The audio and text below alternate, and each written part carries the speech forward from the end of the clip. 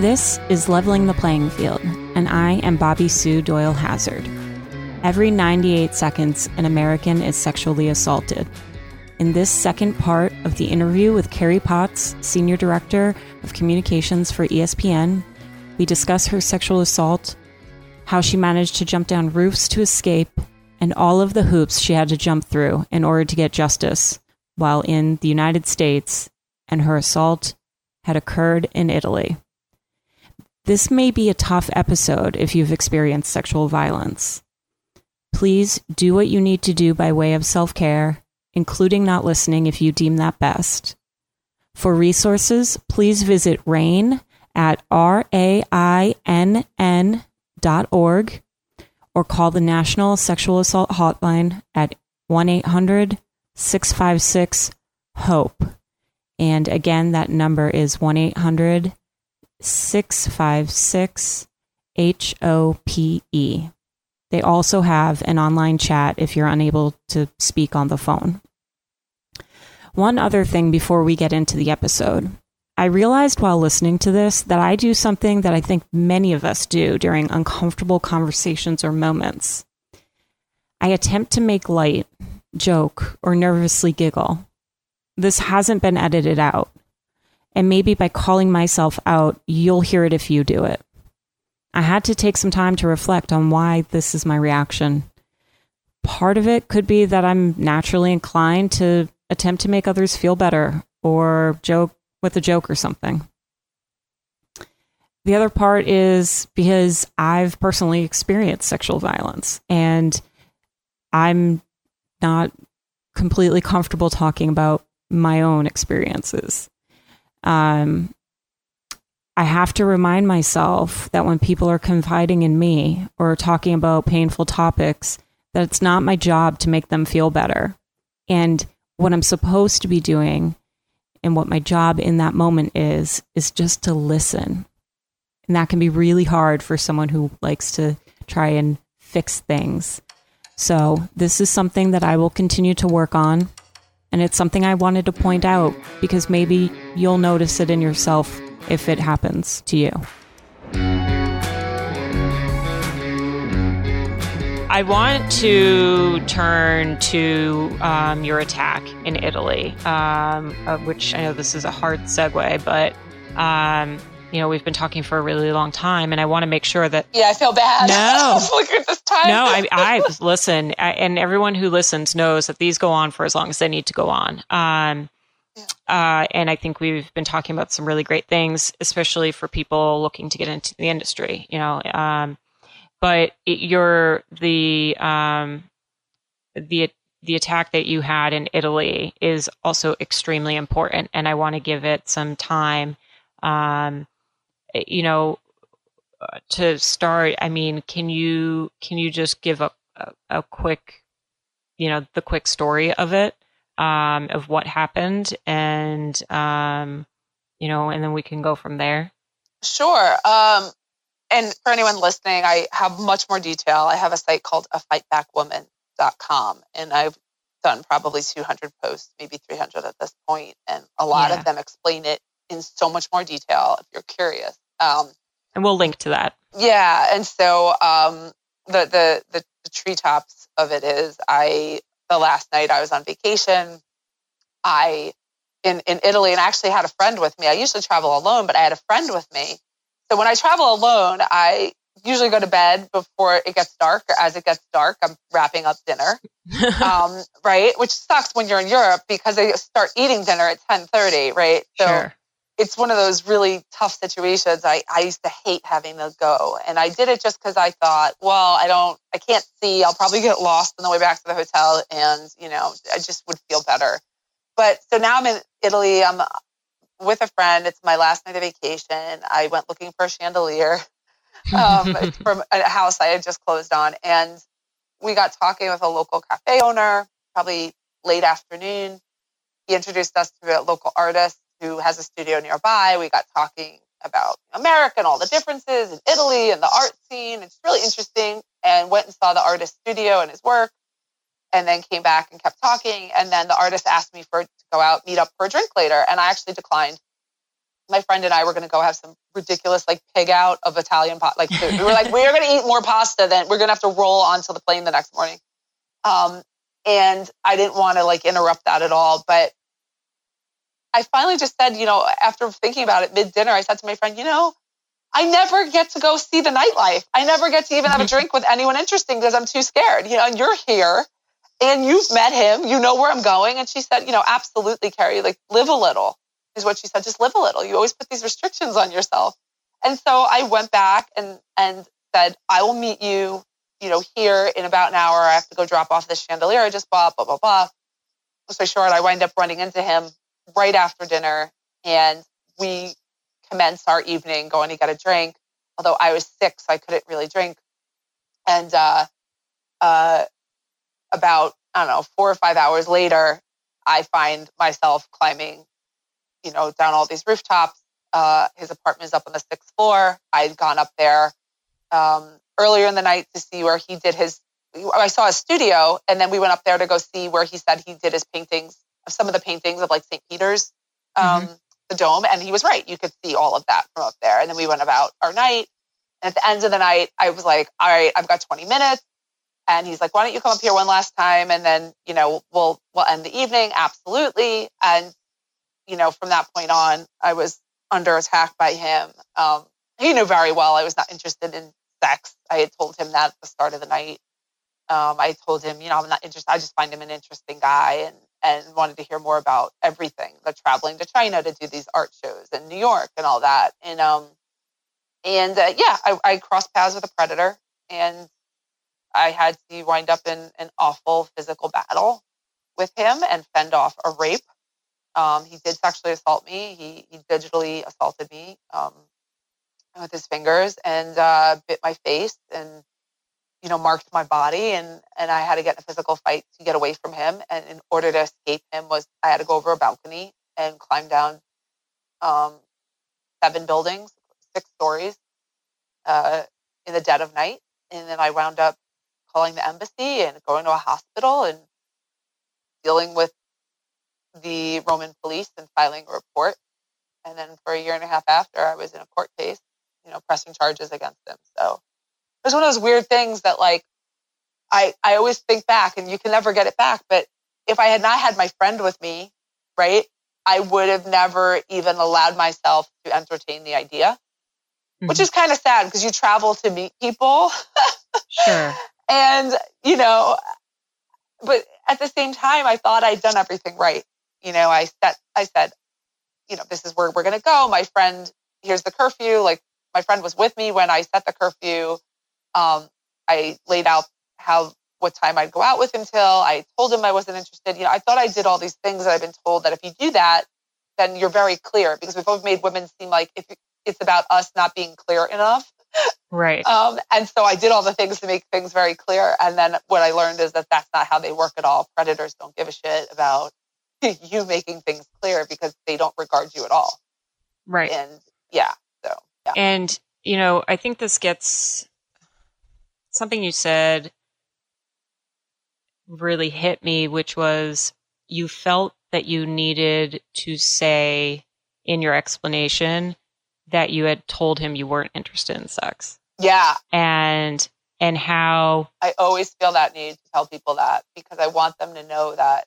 Yeah. I want them to know, because I don't think most people talk about, like, I don't think most people set that expectation on a blind, like not a blind date, because I'd met him earlier. So I don't even know what you'd call it.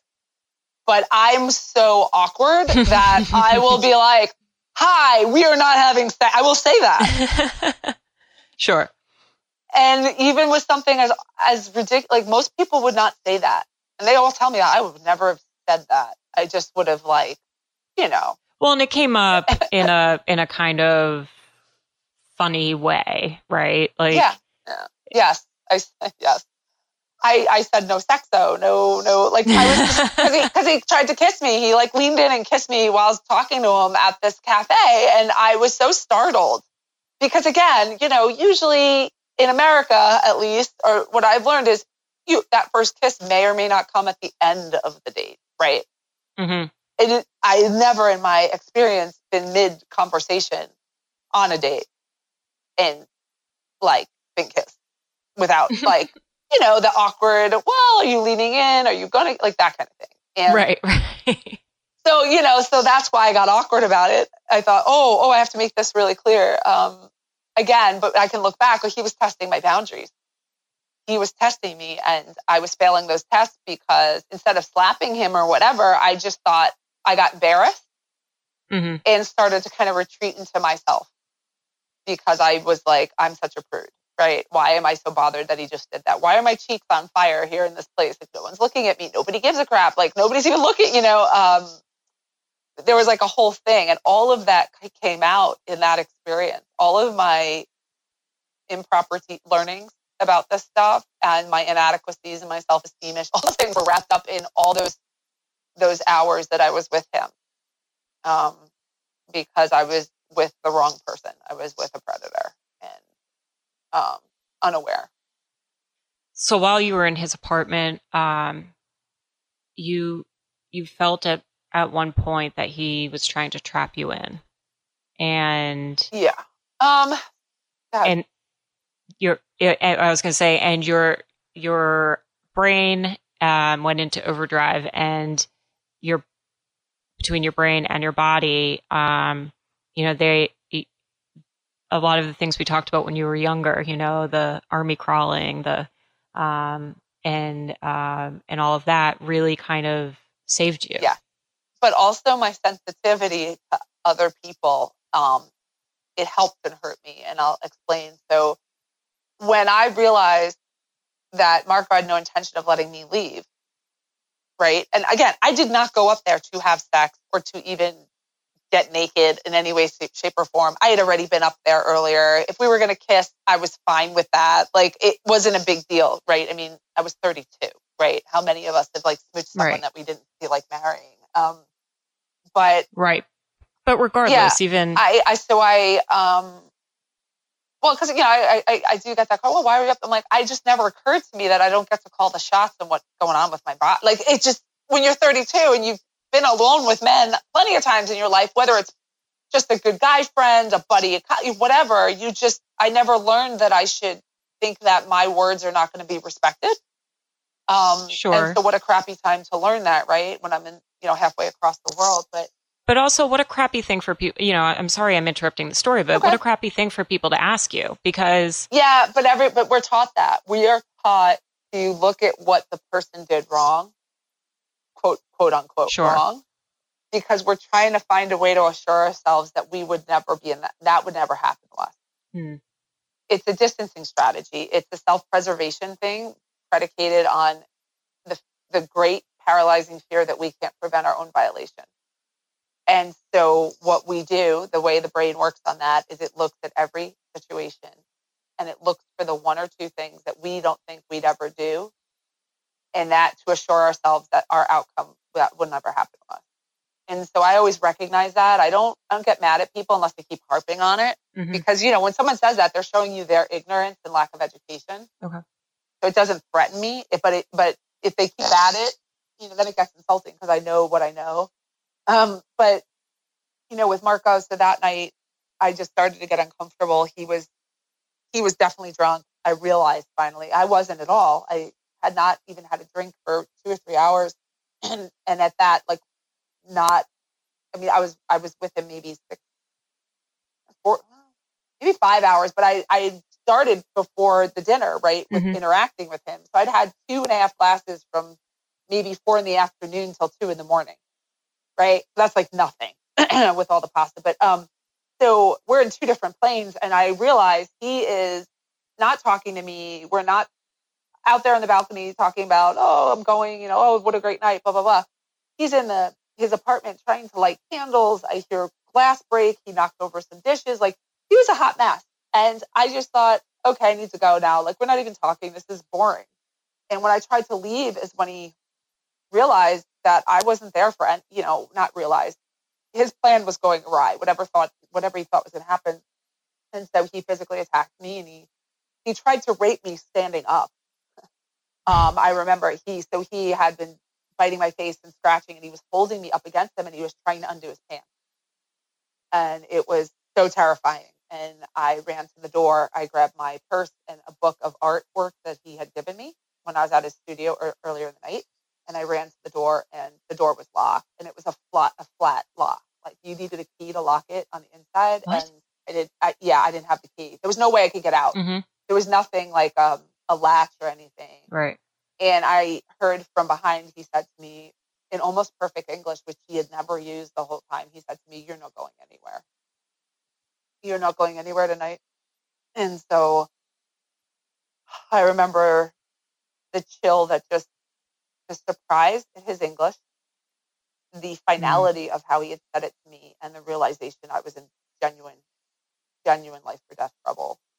And I turned around, and he had this big silver ring with all these keys on it, and he threw it at the bed to let me know that the door key was on there. And if I wanted to try to find it, I was going to have to go to the bed, which to go to the bed, he was going to try to rape me on the bed. Right. Like, it was very obvious. I mean, in that one thing, I knew exactly what he was trying to do and what he was saying to me. And when that started to set in, he turns his back on me and walks away. And I see this bottle of rum on the table that he just bought at the bar that we had been at.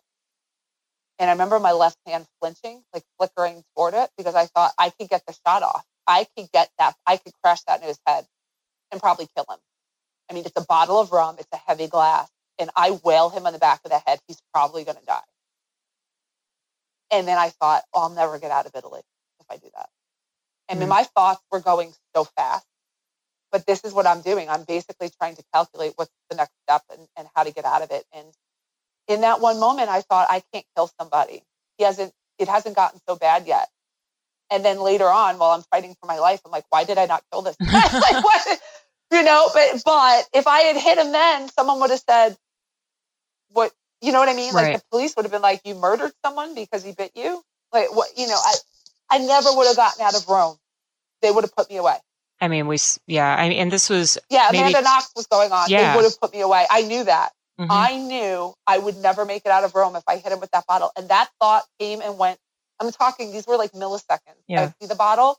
I think I'm going to grab it. My left hand starts going toward it. My brain goes, no, Carrie, you'll never get out of Italy. Boom. I never grabbed the bottle. And then Marco turns around and starts pretending he's going to call the police. He's holding his phone and he's going, Polizia, Polizia. He's like mocking me because he knew that's what I would want someone to do. And now I realize he is a full-on psychopath. This guy is, yeah, I mean, he's not, yeah. And I started to shut down my body. I went to move. And then I remember this feeling of my stomach dropping, like butterflies, like severe butterflies. And then I felt gas, like I felt gas. Mm-hmm. And I felt like I was going to relieve myself of everything. And I was fighting that off, like clenching, like, oh God, you know, yeah. And then realized I can't move my legs. I couldn't move at all. Mm-hmm. And my brain, I'm saying, what the hell? Oh my God, Carrie. Oh my God, move. What are you doing? And not realizing I had tonic immobility. And that is what happens to trauma victims. Tonic immobility. It's almost like Lou Gehrig's disease, where your brain is working fine, but your body isn't. Mm-hmm. You're encased in your own body. Your thoughts are fine. It's the rest of you can't move. And that happened to me. And somehow I busted out of it. And to engage him physically, to get out on the balcony, to get out of an enclosed space, and then to ultimately get off the patio and the balcony and start running across the rooftops. But I can't tell anyone that that's because I'm a badass. It's just the way my body works. Mm-hmm. My brain apparently decided it was okay to get out of that situation and that it was a better idea to fight than not. I can't take credit for that. Right. But I can tell other people about it so that they understand this is the kind of stuff that's going to happen to you. It's not like it's so easy to fight off someone that wants to rape you. It's impossible. It's very hard. And I have a lot of body confidence. And so I don't know how many people would say, oh, okay, you know what? Those rooftops, 6 stories high, those are a better option. I have more confidence I'm going to do well there than stay here. I saw some of the pictures. I was going through your blog, and I started at the beginning. Good. And I was just like, oh my gosh, the athleticism it took, right? And I know you don't want to necessarily say, it's, because I'm an athlete, but I mean, I know adrenaline does a lot of crazy things for people. I'm not sure that I would have landed some of those jumps. You say that.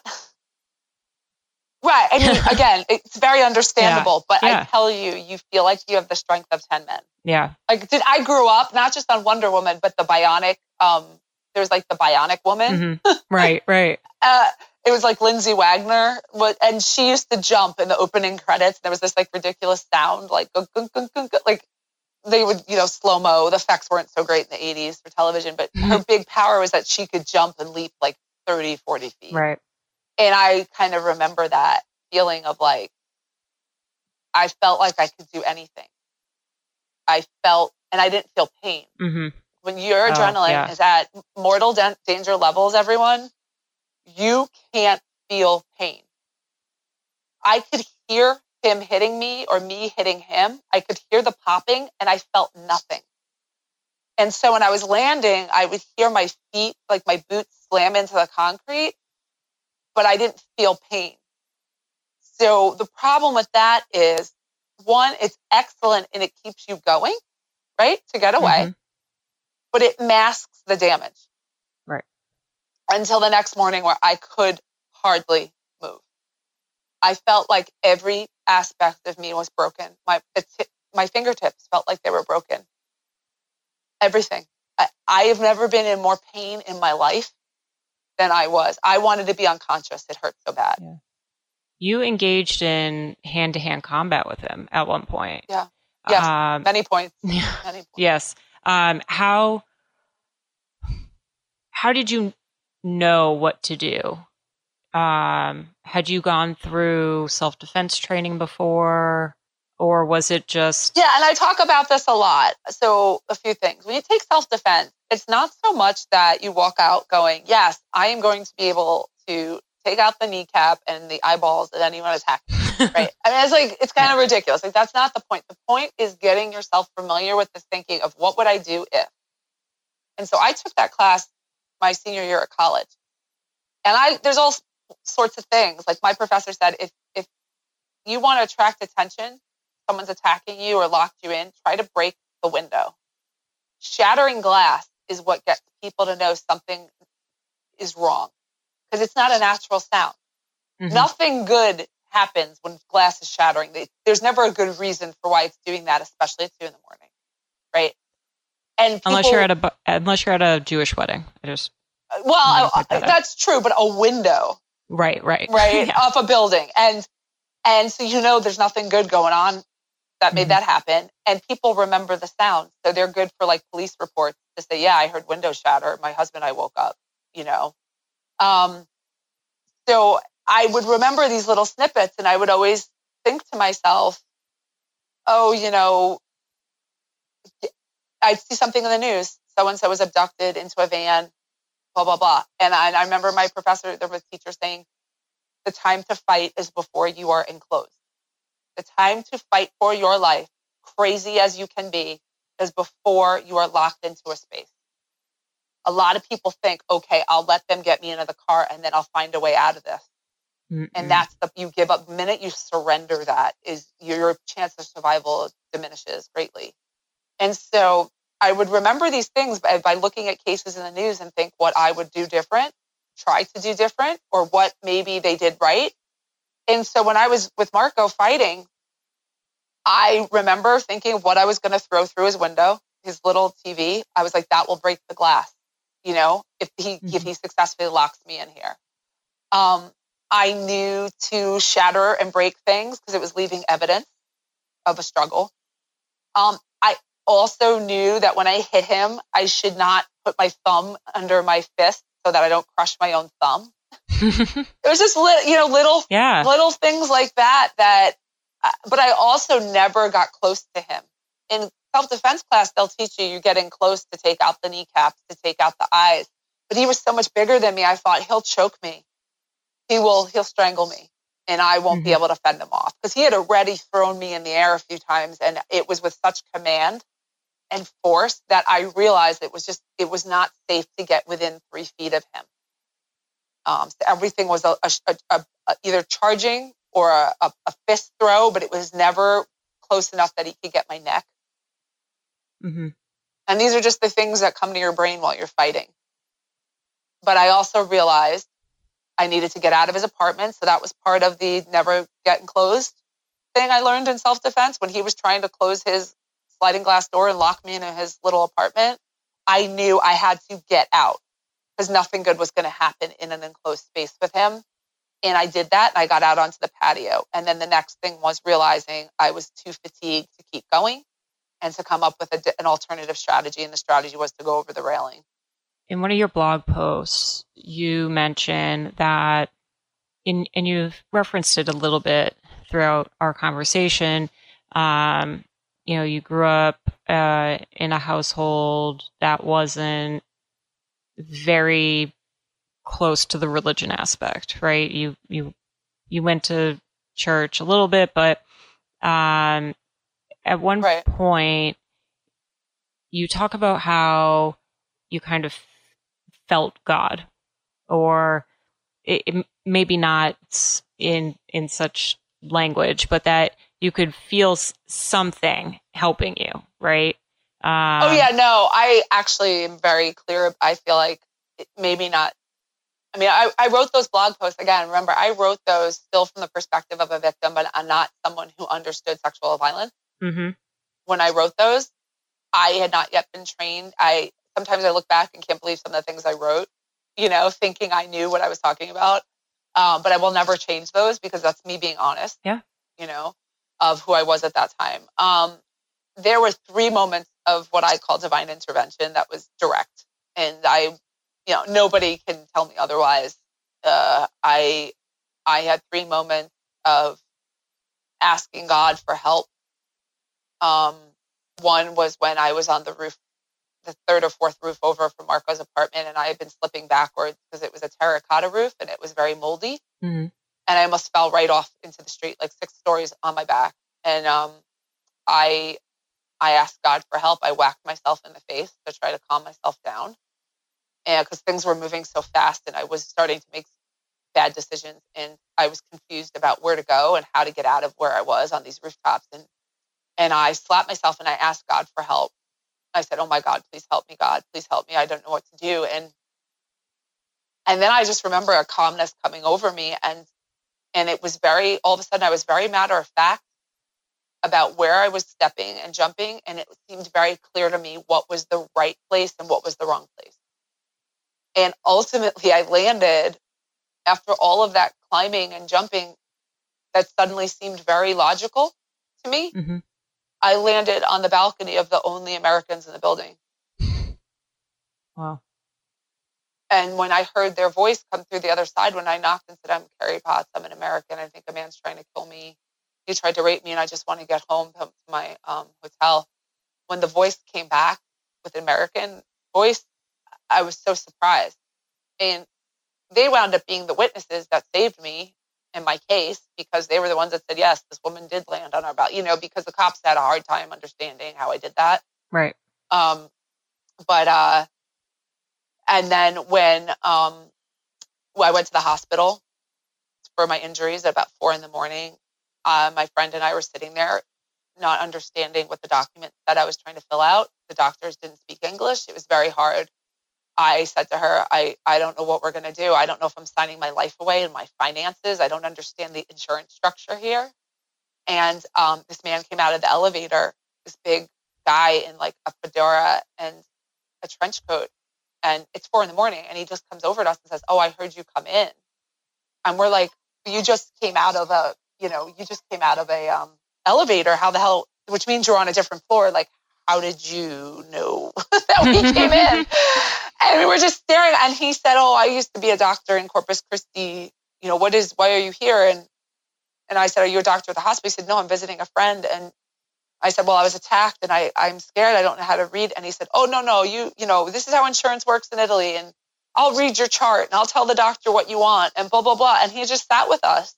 Oh my God. For an hour and a half. And And he read my chart to me. He read the x-ray results. He told me how to get my medicine. And then when it was over, he said, okay, I go see my friend now.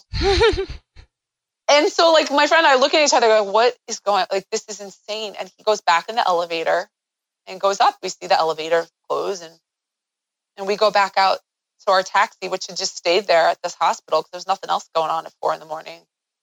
And as we go back out of the hospitals, out of the exit, and we look across the street, hanging from this lamppost, like leaning with one arm, leaning back, is that guy. And he's waving at us. He's waving at the girl and I in the taxi, looking directly at us. But we had just seen him go up the elevator. What? Yeah. So, I knew what that was. Yeah. I looked at my friend. I put my hand on her shoulder because she went ramrod, like silent and just stiff. Mm-hmm. And I said, you know what that is, right? And she said nothing. And I said, you know what that is?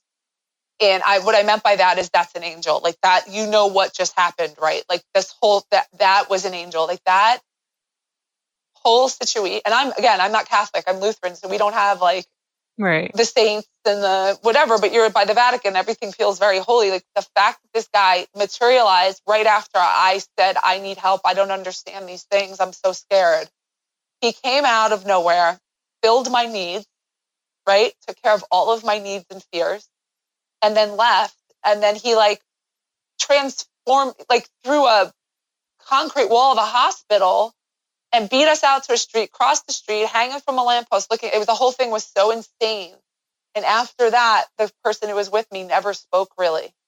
Like the rest of the trip, she was so freaked out. She didn't understand what was going on and she felt scared and freaked out. And so I lost her after that.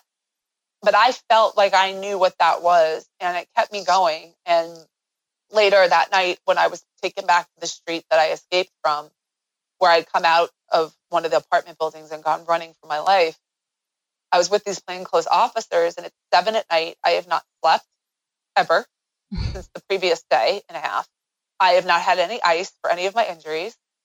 And I'm in the street and it's raining and these cops are fighting with me about what they believe I did or didn't do.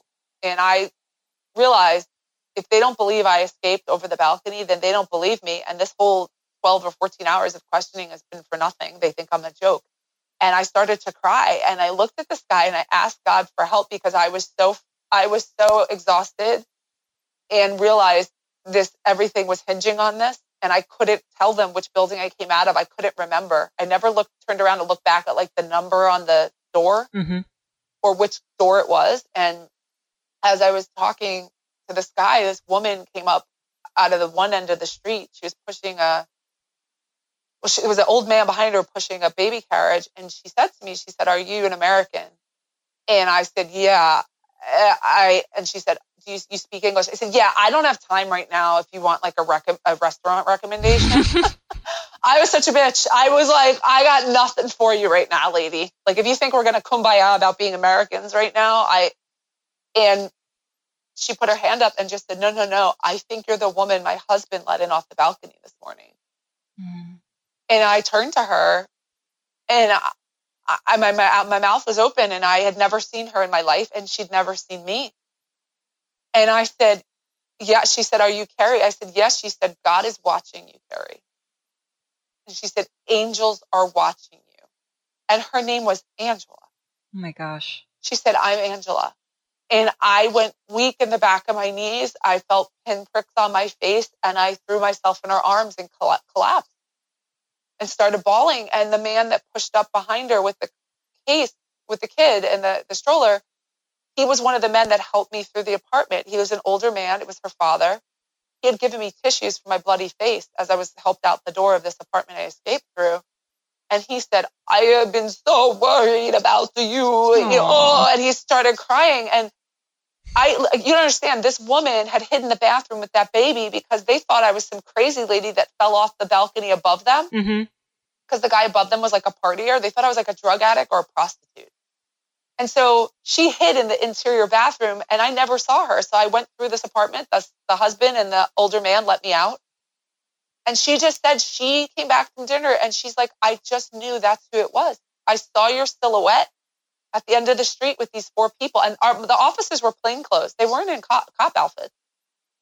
And she just said she knew it was me. And she came up, and when she said that and those words came out of her mouth, I will never forget that. And so she still, to this day, that couple, Angela and her husband, they do testimony at their church. Like, they're super Catholic down in Miami. And they always talk about how that was the strangest night of their life.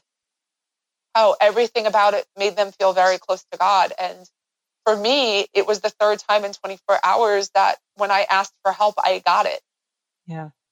And I will never know otherwise. No one will tell me. No one can explain it away. And nobody gets to do that. I know exactly what happened. I know exactly what happened. It was in divine. It was as it was supposed to be. And I don't need another explanation. I know why. I know why I do the work I do now. I was shown all these things so that I would understand what victims go through and then be able to spread the word about what happens to people when this happens. Are you still in contact with that couple? I haven't heard from them in a few years. Like, every year we check in, but I plan to reach out to them. I kind of just wanted to let them have their lives because they came and did my show with me, my Travel Channel show. And then also, I think Discovery ID, they sat for interviews. Mm-hmm. You could see them if you go look up the Discovery ID episode. So, everyone just wanted to get back to their lives after a while. But right. I'm going to go back to Italy next year for my 10-year anniversary of the assault. And I'm going to try to interview everybody that helped me that night. And I'm definitely going to make sure I reach out to them. That'll be incredible. Yeah. Had they arrested Marco at this point when you were walking down there? Yeah, he was already in police questioning. He'd already been in custody. They brought him into the police station at around 2:00. I was sitting outside my interview room waiting for the next round of interviews, and I saw this big commotion at the ends of the hallway, maybe 30 or 40 feet, and all these policemen shoulder to shoulder, like walking like little baby steps, like a wall. And I realized it's because Marco was there, and they didn't want me to see him. Yeah. But I was within 30 feet of him. And I knew who it was. I was very upset. Like, I knew something was not right. And then I figured out that's who it was. And I thought, oh, what I should have just done is run down the hall, leap over them, and punch them in the face. Like, that's what I thought I should have done. I was so afraid. I probably just would have thrown up. Yeah, but think of how unusual that is, right? Yeah. How often are you within 30 feet of the guy that just tried to kill you? In America, I don't know that we have that kind of procedure, but in Italy, that's how they do it. So there were so many little details and things about what happened immediately, like once you got back to the hotel and told your friend and you all start this process of, okay, what do we do next? Who do we talk to? Who do we report to? Yep. How does it work?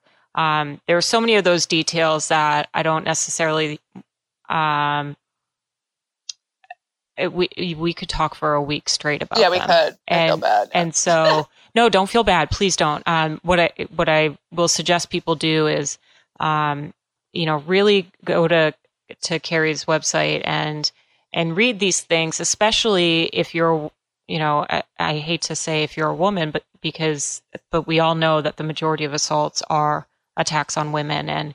And if you're planning on traveling with a friend or especially alone, read some of the things that Carrie did and then her takeaways, because she has gone through and added notes, and she calls them out, or she bolds things that she thinks, in hindsight were really, really helpful. And just so that you have an idea if you, God forbid, happen to be in this type of situation.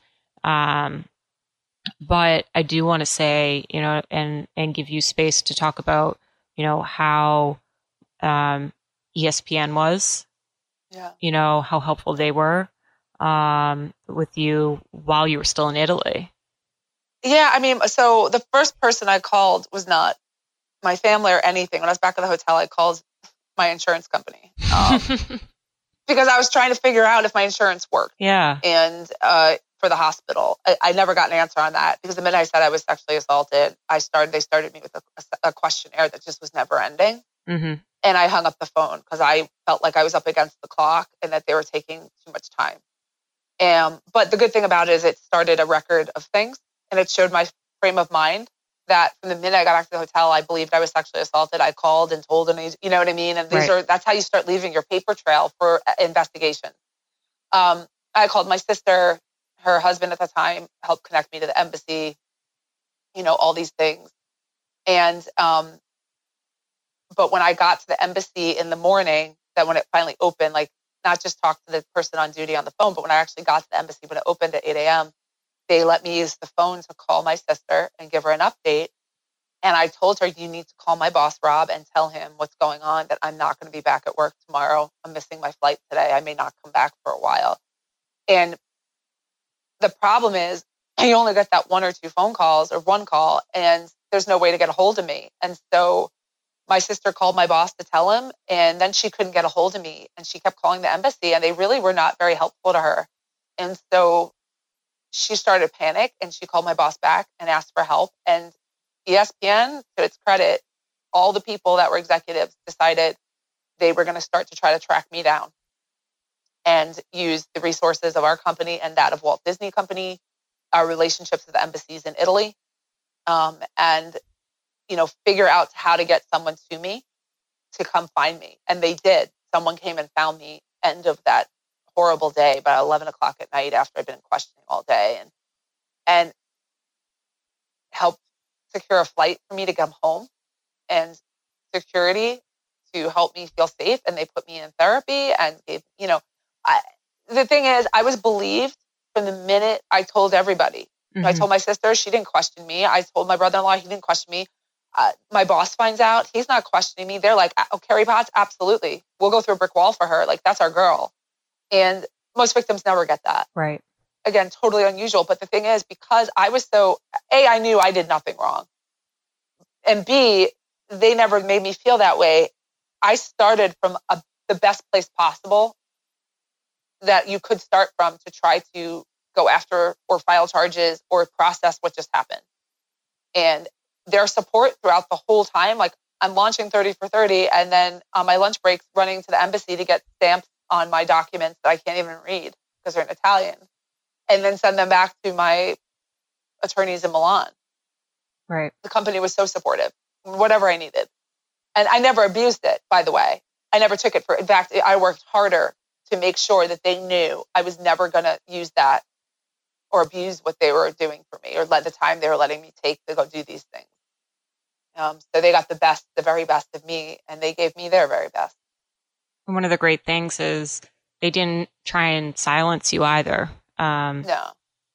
The fact that you work for who you work for, it could have been a situation where they said, Carrie, this blog of yours, and they didn't. And I think that's great. Because I think that, obviously allowed you to record what you felt at the time you needed to record. And to this day, to talk about the issues surrounding sexual assault, violence against women, and the differences when you're a foreign national in another country. There was... Oh, no, you please go ahead. I was going to say, it's just a credit to the people at our company and the culture, regardless of whoever wants to knock us for whatever. I don't know too many companies that would do what they did. Right. And I know that because every friend I have and family member says my company would never, like they'll talk about their companies, like my company would never do that for me if it wasn't a business trip. And it wasn't. I was there on personal vacation. Yeah. And so everything about it, of course, they were going to support me in my blog. I was always respectful. I didn't, my blog was about my experience. It wasn't an exegesis on the company. And to their credit, how does it hurt them to have a female executive, use her platform to educate others and to also pound home the idea that ESPN is a special place and that they did the right thing. And look what happens when you do the right thing. You retain top talent. You gain the loyalty of that person. And then, oh, by the way, you're part of the journey for when she finally starts taking her learnings to the public. You're part of that. And that's never a bad thing for a company. Right. And I mean, another testament to them. Most recently, you did a training with the entire company on the language of violence um, and how we should be careful with the words and order of the words that we're using when we do talk about sexual assault and violence generally. Well, I mean, the work that I've done now as a victims advocate for years in the training, um, the things that interest me the most go back to, like I told you, I love poetry and I love words, um, and I work in media and sports where sexual violence and interpersonal violence intersect with us on an almost daily basis. I realized the opportunity to educate our people how to be better about the words we're using right now to describe these crimes and the people who are harmed by them, and that we could do it better and in a way that shapes how others come to understand this, so that they don't wind up learning the hard lessons I learned, you know, um, that that we're part of the solution, that we're no longer the problem. And to me, the problem is when we use words and language that don't ever mention the perpetrator or that place blame on the victim. It has a chilling effect, and it perpetuates the cycle of no one coming forward. And when you don't come forward, they're not able to identify for us as society the people who are harming others. And then we can hold them accountable and remove them from society, which you have to do with the sexual predators. You have to remove them from the general population because they're so repetitive in what they do. Mm-hmm. They have a preferred method and they will do it over and over and over because it elicits the response that they want. And we see that with Harvey Weinstein. I mean, I'm not surprised. I'm never surprised by the number. Everybody else is, because we keep the way it's described, the way the words journalists use, we always make it seem like it was a miscommunication and it was a one-off. It was an an accident, and it was like an unusual thing. And what all the data shows us, and what these cases show, and Darren Sharper and Bill Cosby and Sandusky, is that they will do this dozens and dozens and dozens of times throughout their life if they are not impeded, in enacting, their form of terror on someone. And so how do you change that? You change by how people learn or understand how these things happen and work. And then once you do that, you propel us forward. And so that's the work I'm doing. And my bosses know I've done the groundwork to be credible. They've let me take time to adjust my schedule when I've had to in order to get my training and my certification.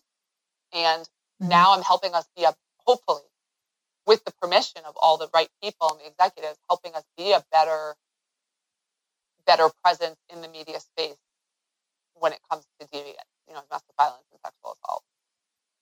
Right. Can you give some examples of the language that is used and how tweaking it changes the perception? Absolutely. This is some groundbreaking work by Claudia Bailiff when she was at Legal Momentum, but she was one of the people on the prosecutorial team for Kobe Bryant. She's one of the just amazing women who's really focused in on this stuff. But it's everything from even using the term date rape, as if it's like rape light, not real rape, because when we say date rape, people make it seem like there's some kind of sexual exchange that got out of hand. All date rape means is it's someone you know and went out with, like you trusted in some kind of setting, right? It's someone you might have gone on a date with. It doesn't mean it's any less awful that you knew the person beforehand. In fact, most rapes happen that way. It's someone that most rapes are, quote, date rape. And that's what's ridiculous about it. So now we use the words stranger rape and non-stranger. And to me, that neutralizes it, because date, it just seems like it's not as bad. And people, I would say to people, like, so you think, they'll say, Carrie, is it worse that you knew the guy or you didn't? I'm like, that's ridiculous. That's like asking me if I prefer to be drowned or set on fire. They're both awful. And if you don't know someone and you're raped, someone attacks you when you're outside, a man attacks you, a man rapes you, that attacks your sense of safety of just walking out your door. If it's someone you trust and you let in your space, it attacks your sense of trust. Right. And especially if it's someone you know, like a friend for a really long time or a coworker. But basically, when you tell someone, oh, be careful, you're like basically telling them not to trust. You're telling a person don't trust anyone or anything at any time. Well, who the heck can walk around like that? Right. And so words like that, or domestic dispute, what a ridiculous pairing of words. Domestic, when people say, oh, it was a domestic situation, like, oh, because it wasn't a stranger, it's worse that you were beaten by someone you know? Like, what? What's worse? Someone you care and love is harming you? Or calling it a dispute. Like, a dispute is you and I don't agree and we get in a heated argument over what college football team is the best. That's a dispute. Well, and dispute also denotes verbal, an argument, not physical. It also makes it seem participatory by both sides, and that there is also blame on both sides. And the way domestic violence works is someone has the power and the control, and someone is the recipient of the perversion of that power and control. And so even if you are in an argument with the person beating you, quote, argument, there's nothing fair. There's no blame there for the person being controlled, beaten, berated, belittled. But our words seem to make it seem not that bad, and like both parties participated and had a hand in it. And it's just not the way it is. The research shows us that's not the way it is. And so we've already found a way as society to make interpersonal violence, when you are harmed by someone you love or a family member, that it's not as bad as if it was a stranger. And if you're raped by someone you know, or you have gone on a date with, or you have a personal relationship with, it's not as bad as if it was a stranger. And then we start equivocating that one rape is not so bad, then we shouldn't feel as bad toward the perpetrator. It has a downward spiral from there. It's everything from saying a woman was raped last night instead of a man raped a woman last night. There's no actor in that sentence. Or 10 women are raped every day. How about men rape 10 women per day? Right. The way we talk about it is we keep focusing just on the victim. We focus on them in the language, and then we hyper focus on them when we come to understand a crime took place, to see what they did wrong or what errors they made. And so in all facets, we are focusing inordinately on the victim instead of the perpetrator. And you look at Harvey Weinstein, right?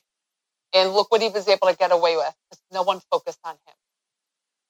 They hide in plain sight, and they do it with our permission.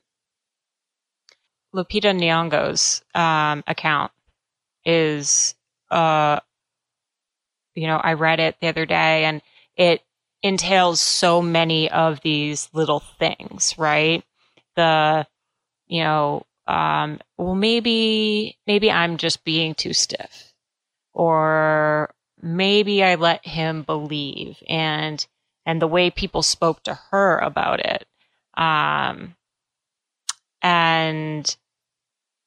And you see these accounts over and over again. People are obviously speaking out a little bit more now, given the press related to this and the high profile people who have come forward. It has allowed people to feel more comfortable talking about it. But again, it's Lupita Nyong'o comes out against Harvey Weinstein, not Harvey Weinstein, sexually harassed Lupita Nyong'o. And that's what I'm trying to get at in the journalism classes. I'm speaking at Syracuse on Monday, and I'm going to present to them what I presented at ESPN. Almost 900 people or 800 people at ESPN. If we can get this into the newsrooms and into the schools, we can change overnight how people start to absorb and understand these things. Again, people who are assaulted don't talk about it. So we only learn about these crimes by what we read and what we see it depicted on TV, right? And as long as it's improperly presented, when it's presented not neutral and in a way that is disproportionately negative to the victim, we will see the Donna Karens of the world Mm-hmm. who believe themselves to be champions of women and have been in everything, all facets of her business, right? And yet the words that came out of her mouth when she was interviewed are the exact mirror of what she's been reading her whole life. I can be mad at Donna Karen because it just irritates me, Right. right? But on the other level, she is millions of people, women and men, who open their mouths, and unless they spent time like I have, unlearning everything, they are showing exactly where we're at as a society. That we can dress things up, we can be God, there was a congresswoman, a Democratic congresswoman. Oh God, yeah. Yeah. I mean, we can be a Congress member, a female leader in the Democratic Party, right? And still talk about if women would just dress more. I mean, it's just, and she thinks she's being helpful. Right. She doesn't understand the flag of ignorance that she's waving. She's at least identifying herself to us. Right. That she should not be entrusted, that she needs training. Right. So there's a good element to it when these folks open their mouths. You go, oh, well, she's an opportunity. Donna Karen's an opportunity. She's got so much going on in the world of women. If you can get Donna Karen to understand her ignorance and learn, you can change the tide. But so on the one hand, it's infuriating. On the other hand, I understand why they're at where they're at, because that's where everyone's at. Unless you really care about this stuff on a personal level, and most people don't want to swim in the cesspool of sexual violence. Sure. And no men that I know, unless you have a vested interest, you're not going to know it. And you're going to be part of helping Harvey Weinstein hide. And you're going to think you're out there marching in a women's march and all these things. And then what's going to come out of your mouth is everything that you've read, just like everybody else. And you're going to help Harvey Weinstein hide. And that's the horror, and that's the reality of it. Yeah. A lot of the training that you've gone through is as a result of how much volunteering you've done as a victims advocate and crisis counselor. Currently, you do that at Gwinnett Sexual Assault Center and Children's Advocacy Center. It's one of those things about you and your story that stands out to me, and is proof that you're on a particular path for a reason, because so many people after they've been assaulted are unable to face it on a constant basis like you do. Yeah. And, again, each his own. If you don't do work ever on this, if you never, it's not a reflection of if that's how you choose to handle it. Right. I just felt like I know I'm a strong person. I know that I do things other people don't. I'm a very protective person because of my size. I was always the one protecting kids. And I had that expectation from my parents that anyone getting bullied, that I would step in, and I would do that all the time. And I just feel like I'm okay with doing this, and that someone needs to, and I'm okay with it. I mean, it's not that it's not hard, but I have to tell you, the first time I spoke at the Clinton School and people started telling me and disclosing to me about their assaults, I realized every time I talk about what happened to me, that was going to start happening. And that I should probably get trained to be responsible. And it is such a gift, the feeling that people trust me enough to tell me the worst thing that's ever happened, and they haven't even told their family. I mean, I just spoke at the Hawks last week, and some of them, the members there, came up to me and one woman said, I realize I'm still not healed. I've never addressed this. I'm going to start doing it. Like, when you have enough of those incidents, it keeps you going. You're like, there's no way I'm not doing this work. There's no way. Right. If I just made that person the first time ever address this, then I would never stop. I would never stop. I want to reach as many people as possible. I want to normalize it for them. And I'm not there to be there. This is not like a ego thing. It's just, I'll gladly spend time with you, tell you about me, answer any question if it's going to help you. It costs me nothing. And the reward is so amazing of what it's going to do for people and our society, right? It's almost, it's what keeps me going. What do you tell people who haven't been through an assault, and maybe even people who have, who find out that somebody else has, a friend, colleague, family member confides in them? Like, what's the appropriate way to respond? The appropriate way is to always say, first of all, thank you for sharing that. I believe you. That is always the appropriate way.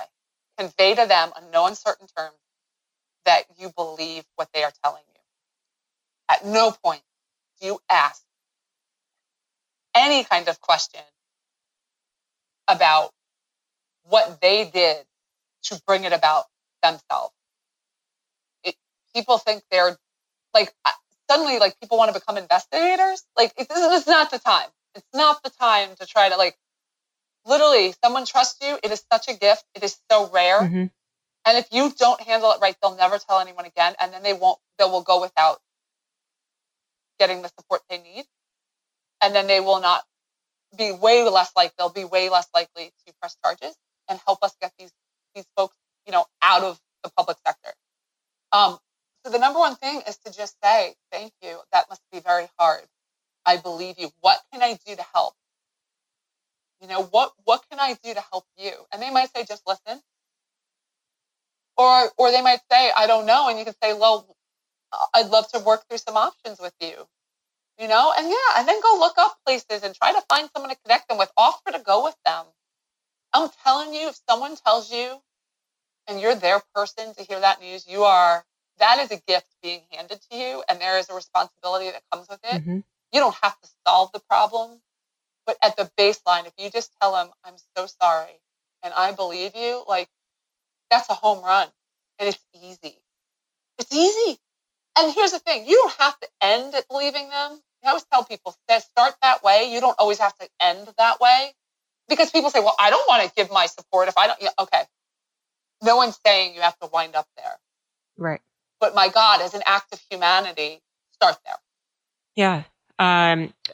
What are some resources that I can link to, or that you can, and that you can speak to just real quick here for people who would like to get some more information, or if, God forbid, they are one of those people that either is a victim or is actively helping somebody who is a victim? Sure. End Violence Against Women International. It's EVAWI, EVAWI .org. So many great resources, trainings, information, that kind of thing. They also have a program called Start by Believing. And that's the concept I just explained. Yep.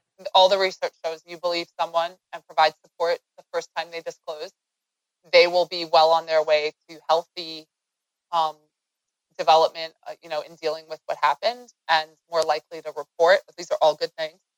I recommend Pathways to Safety International, which, as you mentioned, it's formerly SASHA. They've just rebranded, but basically to help victims of overseas sexual violence. It's the only one of its kind in the whole country. And they have people on the ground in all these different countries that will go to you if you're assaulted, that are Americans, that will go to you and help you.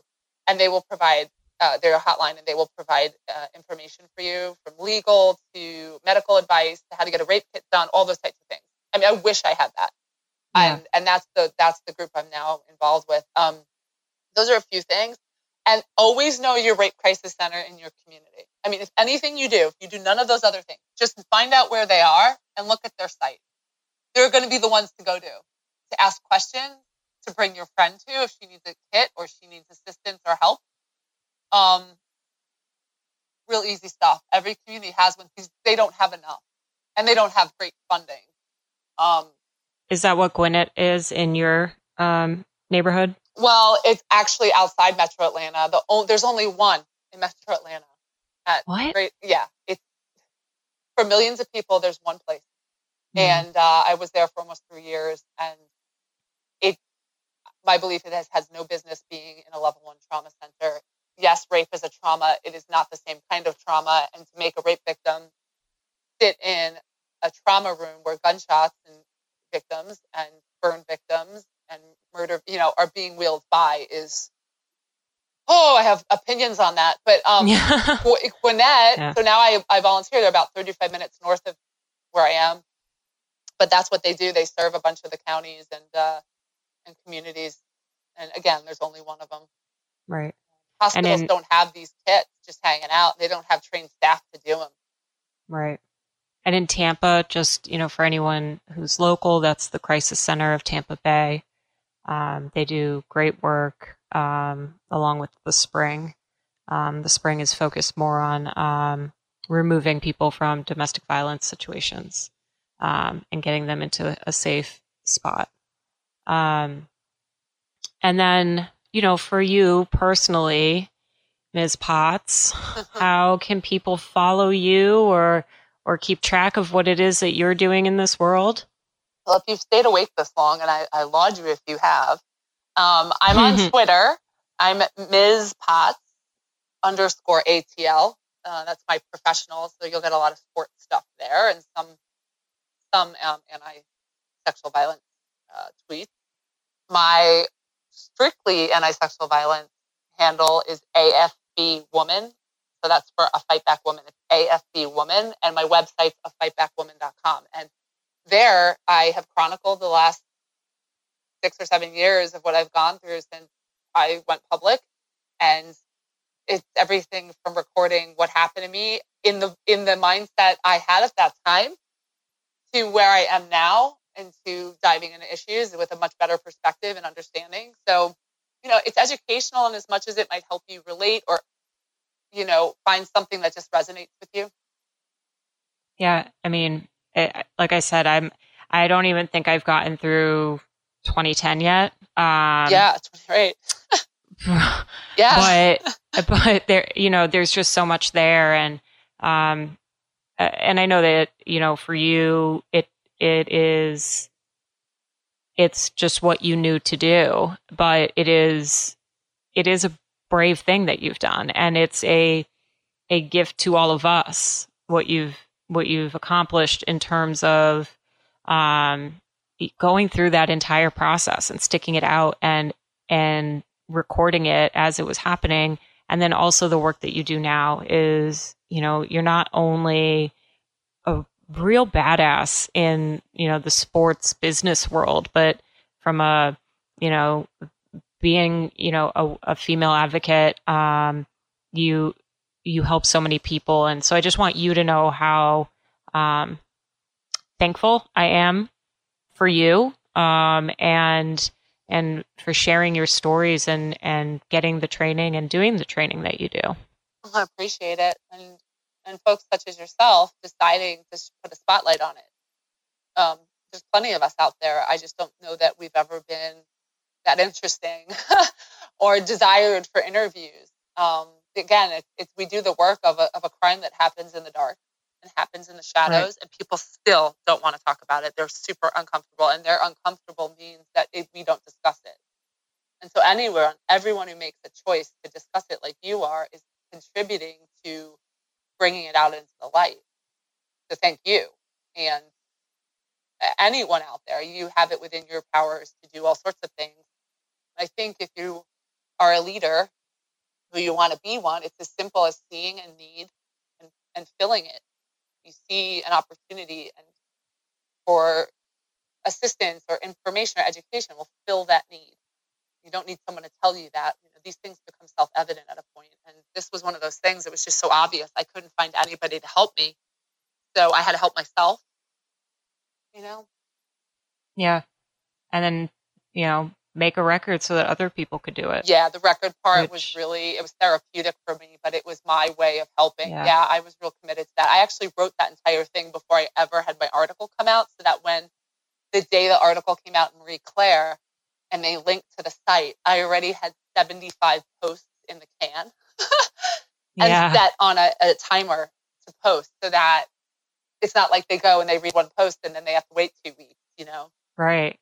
Which is so smart. I mean, and we're talking about 2010 that happened. Yeah. All and I will have a link to the Marie Claire article because it's astounding. And like I said, goes into more detail about the intricacies of being a victim of such an assault while being a foreign national. So thank you again for being here. I hope we can continue these conversations and know that, I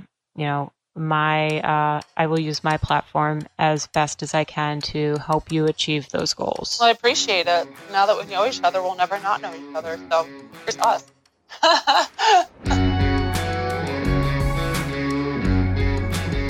Thank you all for listening to this very important episode. And thank you to Carrie so much for her openness and the incredible work that she does as a crisis counselor. As a reminder, if you would like to learn more about sexual violence or if you need help, please visit RAINN, that's rain like what comes from the sky, but with an extra N, at RAINN.org. Or you can call the National Sexual Assault Hotline, at 800-656-HOPE. That's 1-800-656-4673. I know that the audio has been kind of fuzzy over the last 2 episodes. We are trying to figure out the cause. So thank you for sticking with us as I work through all these silly tech issues. Pretty please go to Apple Podcasts and rate, review, and subscribe to LTPF. I have absolutely loved hearing from those of you who have reviewed the podcast or sent an email to ltpfpod@gmail.com.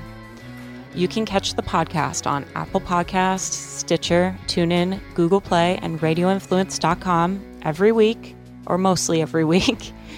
And we're on all of the social media, well, for the most part, Twitter, Instagram, and Facebook as LTPF Pod. And then my personal Twitter account is @BobbySue. Enjoy the rest of your week.